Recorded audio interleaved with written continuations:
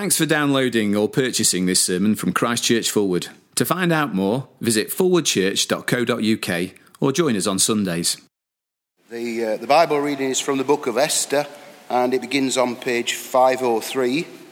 We're reading from chapter 2, verses 21 to chapter 3, verse 15, and then we're reading from chapter 4, verse 9 to verse 17. During the time Mordecai was sitting at the king's gate, Bigthana and Teresh, two of the king's officers who guarded the doorway, became angry and conspired to assassinate King Xerxes. But Mordecai found out about the plot and told Queen Esther, who in turn reported it to the king, giving credit to Mordecai. And when the report was investigated and found to be true, the two officials were hanged on a gallows. All this was recorded in the book of the annals of the presence of the king. After these events, King Xerxes honoured Haman, son of Hammedatha the Agagite, elevating him and giving him a seat of honour, higher than that of all the other nobles. All the royal officials at the king's gate knelt down and paid honour to Haman, for the king had commanded this concerning him. But Mordecai would not kneel down or pay him honour. Then the royal officials at the king's gate asked Mordecai, "Why do you disobey the king's command?" Day after day they spoke to him, but he refused to comply. Therefore they told Haman about it to see whether Mordecai's behaviour would be tolerated, for he had told them he was a Jew. When Haman saw that Mordecai would not kneel down or pay him honour, he was enraged. Yet, having learned who Mordecai's people were, he scorned the idea of killing only Mordecai. Instead, Haman looked for a way to destroy all Mordecai's people, the Jews, throughout the whole kingdom of Xerxes. In the 12th year of King Xerxes, in the first month, the month of Nisan, they cast the pur, that is the lot, in the presence of Haman to select a day and month. And the lot fell on the 12th month, the month of Adar. Then Haman said to King Xerxes, "There is a certain people dispersed and scattered among the peoples in all the provinces of your kingdom, whose customs are different from those of all the other people, and who do not obey the king's laws. It is not in the king's best interest to tolerate them. If it pleases the king, let a decree be issued to destroy them, and I will put 10,000 talents of silver into the royal treasury for the men who carry out this business." So the king took his signet ring from his finger and gave it to Haman, son of Hammedatha the Agagite, the enemy of the Jews. "Keep the money," the king said to Haman, "and do with the people as you please." Then on the 13th day of the first month, the royal secretaries were summoned. They wrote out in the script of each province and in the language of each people all Haman's orders to the king's satraps, the governors of the various provinces, and the nobles of the various peoples. These were written in the name of King Xerxes himself and sealed with his own ring. Dispatches were sent by couriers to all the king's provinces with the order to destroy, kill, and annihilate all the Jews, young and old, women and little children, on a single day, the 13th day of the 12th month, the month of Adar, and to plunder their goods. A copy of the text of the edict was to be issued as law in every province and made known to the people of every nationality, so that they would be ready for that day. Spurred on by the king's command, the couriers went out, and the edict was issued in the citadel of Susa. The king and Haman sat down to drink, but the city of Susa was bewildered. At the beginning of chapter 4, we read of Mordecai's mourning over the edict and urging Queen Esther to go into the king's presence and to plead for the Jews. And we pick up the story again from chapter 4, verse 9. Hathach went back and reported to Esther what Mordecai had said. Then she instructed him to say to Mordecai, "All the king's officials and the people of the royal provinces know that for any man or woman who approaches the king in the inner court without being summoned, the king has but one law, that he be put to death. The only exception to this is for the king to extend the gold scepter to him and spare his life. But 30 days have passed since I was called to go to the king." When Esther's words were reported to Mordecai, he sent back this answer: "Do not think that because you are in the king's house, you alone of all the Jews will escape. For if you remain silent at this time, relief and deliverance for the Jews will arise from another place, but you and your father's family will perish. And who knows but that you have come to royal position for such a time as this?" Then Esther sent this reply to Mordecai: "Go, gather together all the Jews who are in Susa and fast for me. Do not eat or drink for 3 days, night or day. I and my maids will fast as you do. When this is done, I will go to the king, even though it is against the law. And if I perish, I perish." So Mordecai went away and carried out all Esther's instructions. Father, do help us to receive your word tonight, we pray. We do pray that we would be those who hear it, who accept it and who obey it. And we pray that we would be strengthened by it, and it may bring us great joy as we seek to follow you. And we pray this in Jesus' name. Amen. Well, as you're sitting down, do turn back to Esther chapter 3. And that's where we will be starting this evening.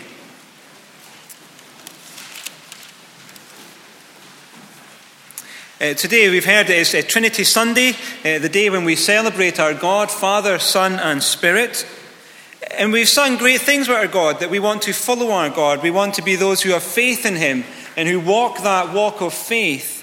Those, as we sang in the second song, who give our all to him, who give everything to him.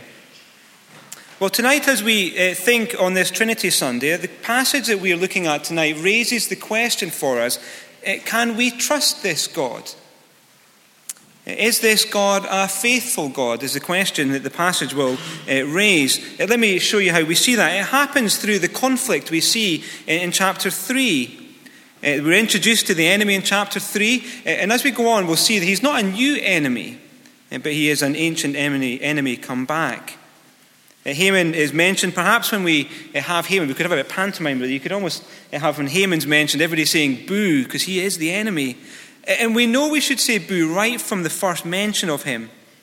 Just look to see what his name is. In verse 3, chapter 3, verse 1, on page 503, he is Haman, son of Hammedatha, the Agagite. The Agagite. Oh, now there's an interesting name. Easy to skip over the name, which I did when I first read this. But the Agagite is a really significant thing. You see, he's an Agagite, which means he came from the line of King Agag. And for those who know your biblical history, King Agag was one of the enemies of God's people at the time of King Saul. King Saul fought against Agag. And now you see it's even more significant when you see how Mordecai, Esther's cousin, was described when he was first introduced. You see that in chapter 2, verse 5. You see, he was a Jew of the tribe of Benjamin, the son of Jair, the son of Shimei, the son of Kish. The son of Kish, that was also whom Saul was a son of. You see, Saul and Mordecai were both sons of Kish. And here now, again, is being replayed an ancient battle between the descendants of King Saul and King Agag.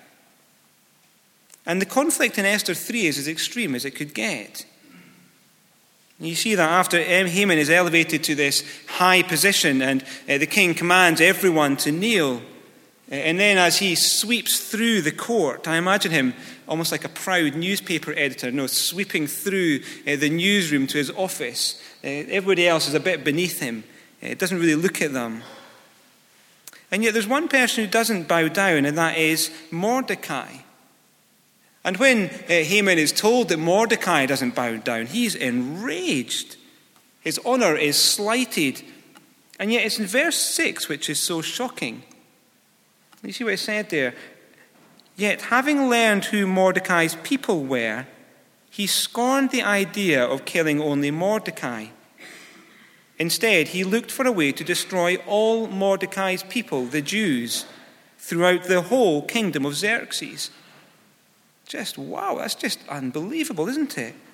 If there ever was an over-the-top reaction, then there it is. You see, this enemy of God's people, the Jews, draws up legislation which is going to include in the Queen's speech, or maybe the King's speech. And the legislation then would be drawn up and would be passed into law. And the law was what says in verse 13.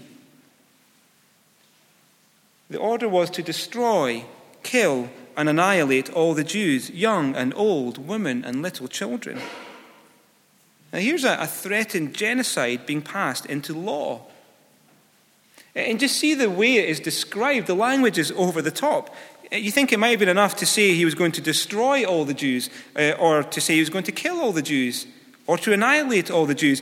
And yet not only does he use one, he uses all three of those things: to kill, destroy, and annihilate all the Jews. You see, here is a conflict which has its roots in history. And yet the conflict, as you read back, goes even further than Saul and Agag.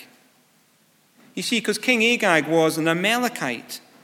And an Amalekite was an enemy of God's people right from the beginning of their history. When God's people were saved from Egypt, they were taken out and they crossed the Red Sea. And just as they got across, then King Amalek came up against God's people to seek to destroy them and to fight against them. After 430 years in slavery, these people came up to seek to destroy God's people. You can read all about it in Exodus 17. And at the end of Exodus 17, God says this: I will completely blot out the memory of Amalek from under heaven.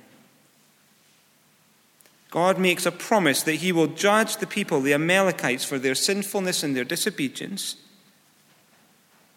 And so when we get to Esther 3, we see that same conflict being played out again. And will God remember his promise? When God says he will defeat his enemies and the enemies of his people, will he do it? Is God faithful to his promise? Well, the stakes were high for Esther, but they were also high for us too, because we also are the people of God. God promises that he will defeat the enemies of his people. The one such promise is that God says he will build his church and the gates of hell will not prevail against it. God says the church will always continue. There will always be a church. There will always be a people of God. And the enemies of God's people will not prevail against his church. Is that true? You see, Esther 3 raises the question for us: can we trust God to do what he says he will do? Will God's church spread and grow over this world? Often it seems that the church is attacked from all sides and by many people and in many places. Will the church continue to thrive and to grow? And as we question that, ask that question, is God faithful? It raises other questions for us. Is it worth giving my all to this task of spreading this gospel around the world? You see, God calls us to be those who give ourselves to the task of making disciples, give themselves to the task of building the church, building the people of God. In this church, we often speak about planting churches and wanting to see churches planted all over the city, and for people to become Christians all over the city and to be added to the people of God. Is it worth giving ourselves fully to that task? You see, if God's not faithful, then it's doubtful whether we would want to give ourselves fully to the task.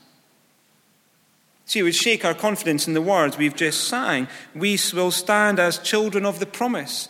We will fix our eyes on him, our soul's reward, till the race is finished and the work is done. We will walk by faith and not by sight.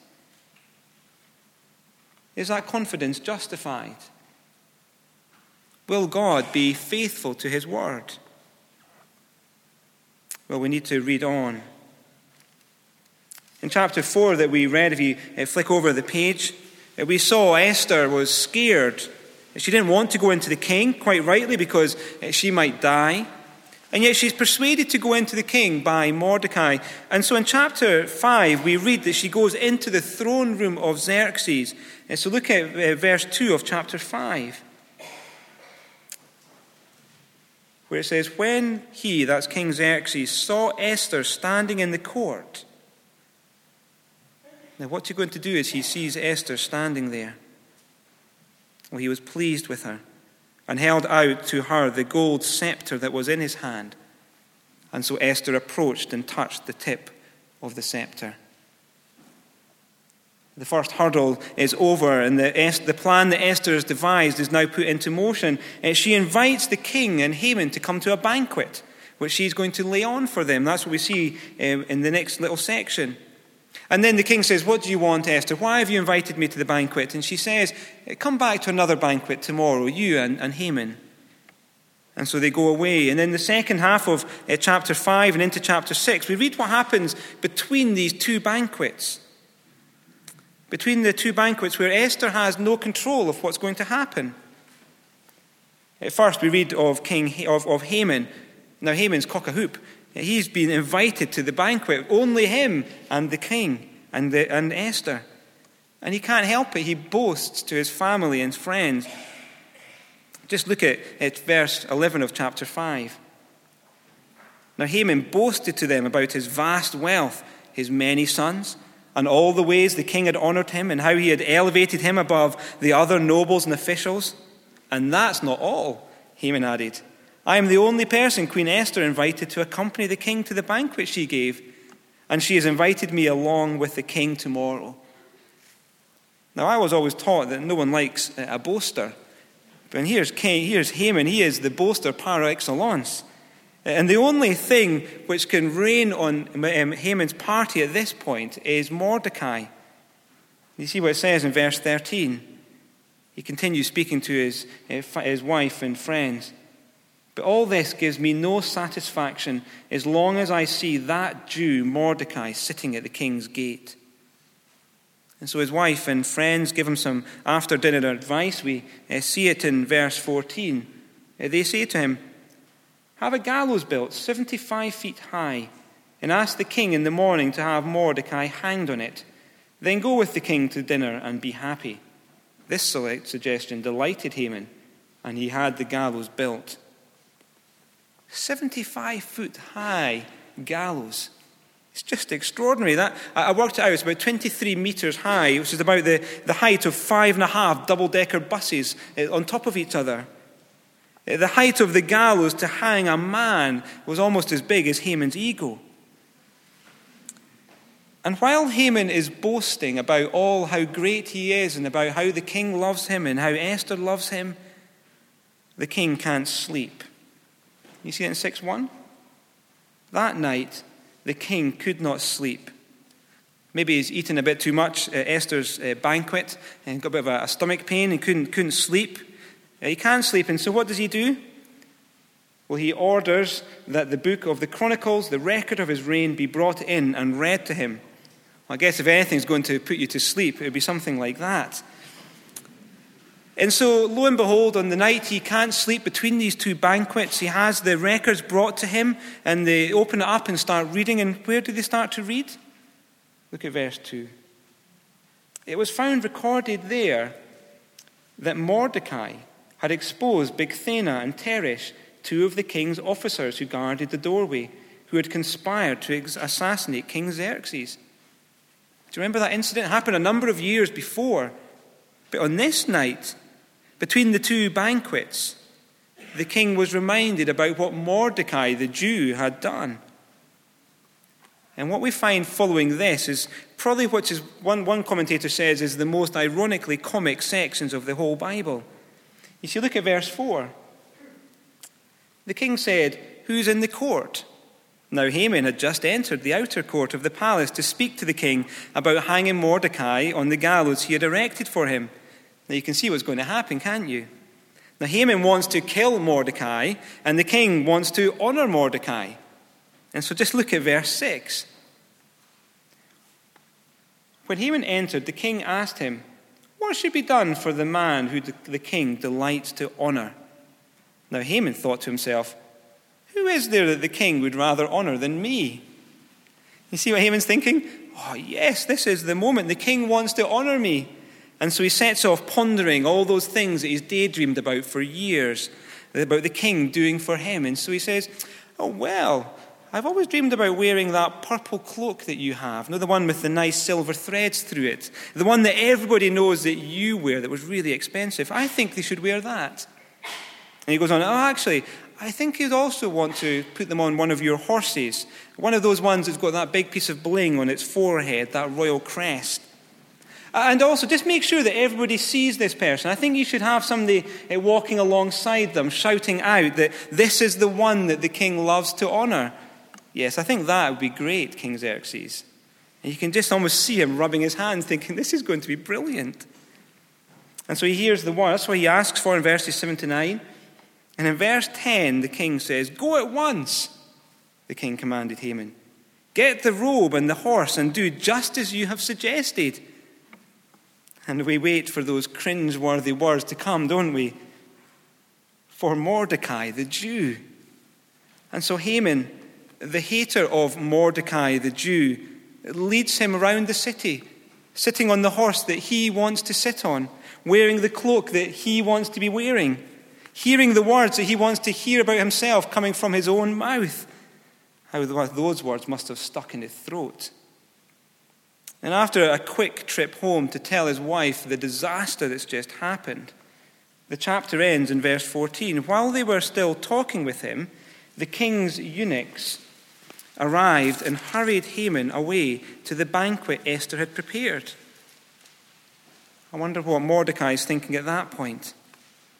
Maybe he's thinking, well, it's been a bad day, but at least I get to go to a banquet with the king and with Esther. Mordecai doesn't get that. Well, little does he know. You see, as they're eating this second banquet, Xerxes asks Esther again what she wants. And the moment has come for Esther. She takes the deep breath. This life-defining moment comes to its head here. And in verse 3, we see what she says of chapter 7. If I've found favor with you, O king, and if it pleases your majesty, grant my life. This is my petition. And spare my people. This is my request. For I and my people have been sold for destruction and slaughter and annihilation. You see, Esther, at this moment where she's been living, hiding her identity as a Jew, now ties her fate up with all the other Jews and asks the king to grant her life and her people's life. What's the king going to do? Verse 5, he asks her, who is he? Where is the man who has dared to do such a thing? And as those words are spoken, you can imagine the camera just starting to bring Haman into focus.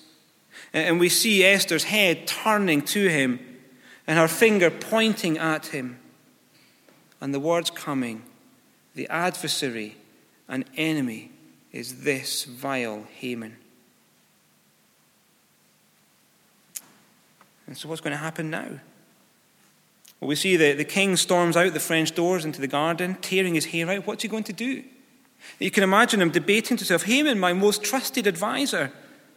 Esther, my beautiful wife. And I signed off on all of this.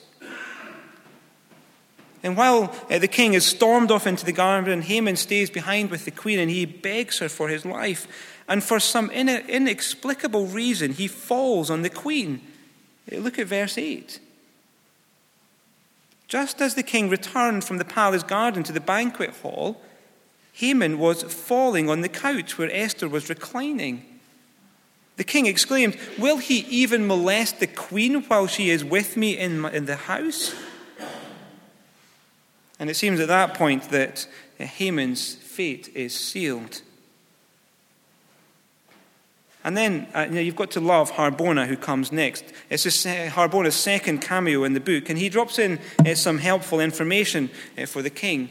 Now, for me, it's quite darkly comic, but it is quite funny. You can see it in verse 9.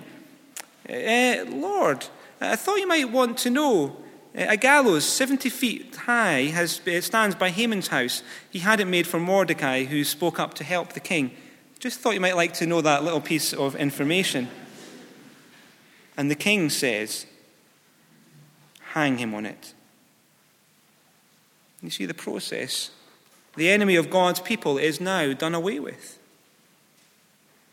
You see the question, will God be faithful to his promise to his people? Yes, he will. And yet it happens through a series of coincidences and through the bravery of Esther. You see, in some ways the deliverance happens not through some extraordinary miracle, rather through the ordinary actions of Esther and through God bringing other ordinary things to pass. Think about it, the king not being able to sleep on that particular night and asking for the records of his reign to be read and the pages to fall open on the page that tells about Mordecai saving him. Through Haman's own hatred and arrogance in building such a ridiculous gallows. Through all the years before as Esther became queen. In all of this, God was working his purpose out. God was being faithful to his promise. You see, God was sovereignly bringing his plan and his purpose for his people to bear. You see, we can trust God to be faithful. Faithful to his promises to build his church. But it leaves us with the question of where do we fit into God's sovereign purpose? You see, God is sovereignly working his purpose out, but how do we fit into that? Well, to see that, we see in the speech that Mordecai gives to Esther in chapter 4. So flick back a couple of pages to what we skipped in chapter 4. You see, here is Esther's defining decision. Mordecai had pleaded with Esther to go to the king. Esther knew it was a dangerous task and she didn't want to do it because she knew she may die. It was against the law to go into the king. The law was severe, it was death. But Mordecai's response is remarkable to Esther. We see it in verse 14. It says, if you remain silent at this time, relief and deliverance for the Jews will arise from another place, but you and your father's family will perish. Mordecai has a remarkable confidence in what we would call the sovereignty of God, although he doesn't mention God. He sees that deliverance would arise from another place. It's a remarkable confidence shown by Mordecai, yet it's what he says to Esther next, which is so significant. You see how he finishes in verse 14. And who knows but that you, Esther, have come to royal position for such a time as this. Esther had been queen for 5 years, and Mordecai said, it may all have been leading to this moment, Esther. The point when you could stand up and save God's people. Maybe God's been bringing you to this point so you can do this now. And as Mordecai said that to Esther, we don't know what she must have felt. Maybe she looked back on the past 5 and 10 years and said, but Mordecai, we kept quiet about our Jewish identity. We hid that we were Jews. We can't stand up for God at this time now, can we? Maybe she said, but Mordecai, I'm married to a pagan Gentile king. I'm unclean because of what I've done and what's happened to me. I can't do this now. She might have said, Mordecai, I've been pushed and pulled by others all my life. I'm weak and powerless to do anything. And she might have even thought, but Mordecai, my life in this palace is comfortable. I've got servants. It's a nice place to be. I don't want to put that all in jeopardy by standing up for this. See, looking at all those things, she might have just thought, I can't do it. I don't want to stand up for God's people at this time. I can't make my stand. There must be someone else. And maybe we think the same as that. When we hear the call to give ourselves fully to God's plan and purpose, we sang it tonight, didn't we, with that? We give our all, we give you everything. We think about giving ourselves fully to that plan and that purpose, the plan to go and make disciples, to go and speak of God and his plan and his purpose, of this glorious gospel of the Lord Jesus and all that he's done. And we just think, I can't. We might think, well, what have I done in the past? All those sins, those choices that I've made, they've ruled me out of standing up for God or anything to do with him. We might think we've sinned too greatly to do anything for God now. Or it might be that you've been keeping quiet about your faith in Christ, blending in, living under the radar. And to stand up and reveal that you're a Christian now and to live wholeheartedly for Christ tomorrow morning at work would be scary. People would say, but you can't be a Christian. We know you. We know what you've done. That can be scary. Now, there are times when I worry about meeting old friends, maybe school friends or uni friends or work colleagues. And then talking to them about what I do and say I work in Christian ministry in a church in Sheffield.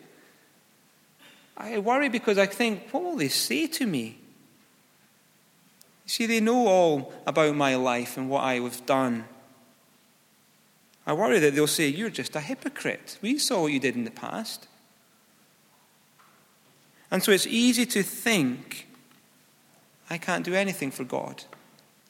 I can't follow him. But you see, the challenge for us is the same as Mordecai gave to Esther in verse 14. Who knows but that you have come to this position for such a time as this? You see, the position that you're in now may be the place that God was bringing to you for such a time as this. You might be in your particular school class or uni society or in your particular boring, hard, tedious job or in your family or in your position in society for such a time as this. And tonight maybe God's calling you to give yourselves fully to his plan and purposes in the world. And you don't know what the consequences are. As Esther will go on to say, if I perish, I perish. As you do that, you don't know what will happen. You may lose face. You might be slandered. You might be thought of badly by others. But if God is faithful to his plans and his purposes, then it would be worth it.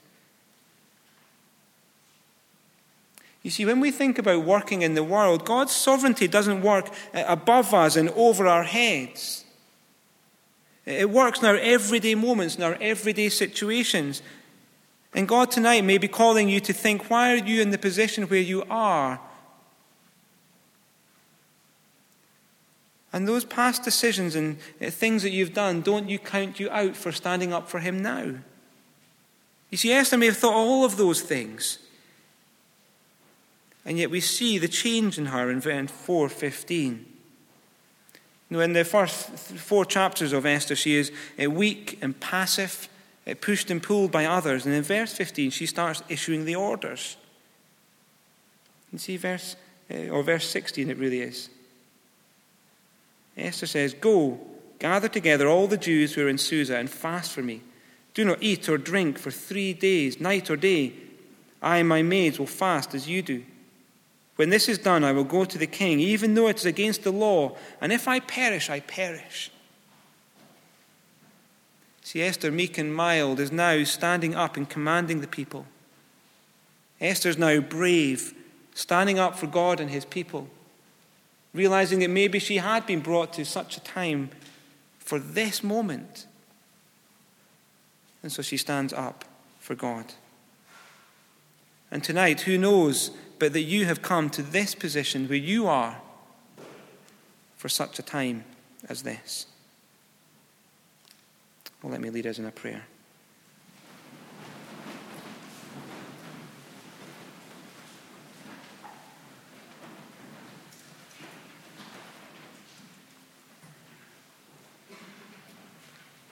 The writer to the Hebrews says, "Let us hold unswervingly to the hope we profess, for he who promised is faithful." He goes on, "And do not throw away your confidence. It will be richly rewarded. You need to persevere so that when you have done the will of God, you will receive what he has promised."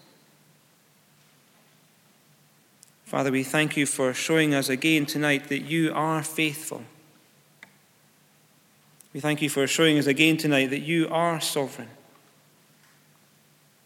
And we pray that you would help us to stand firm in our faith and to give ourselves to your will and your purpose in the world.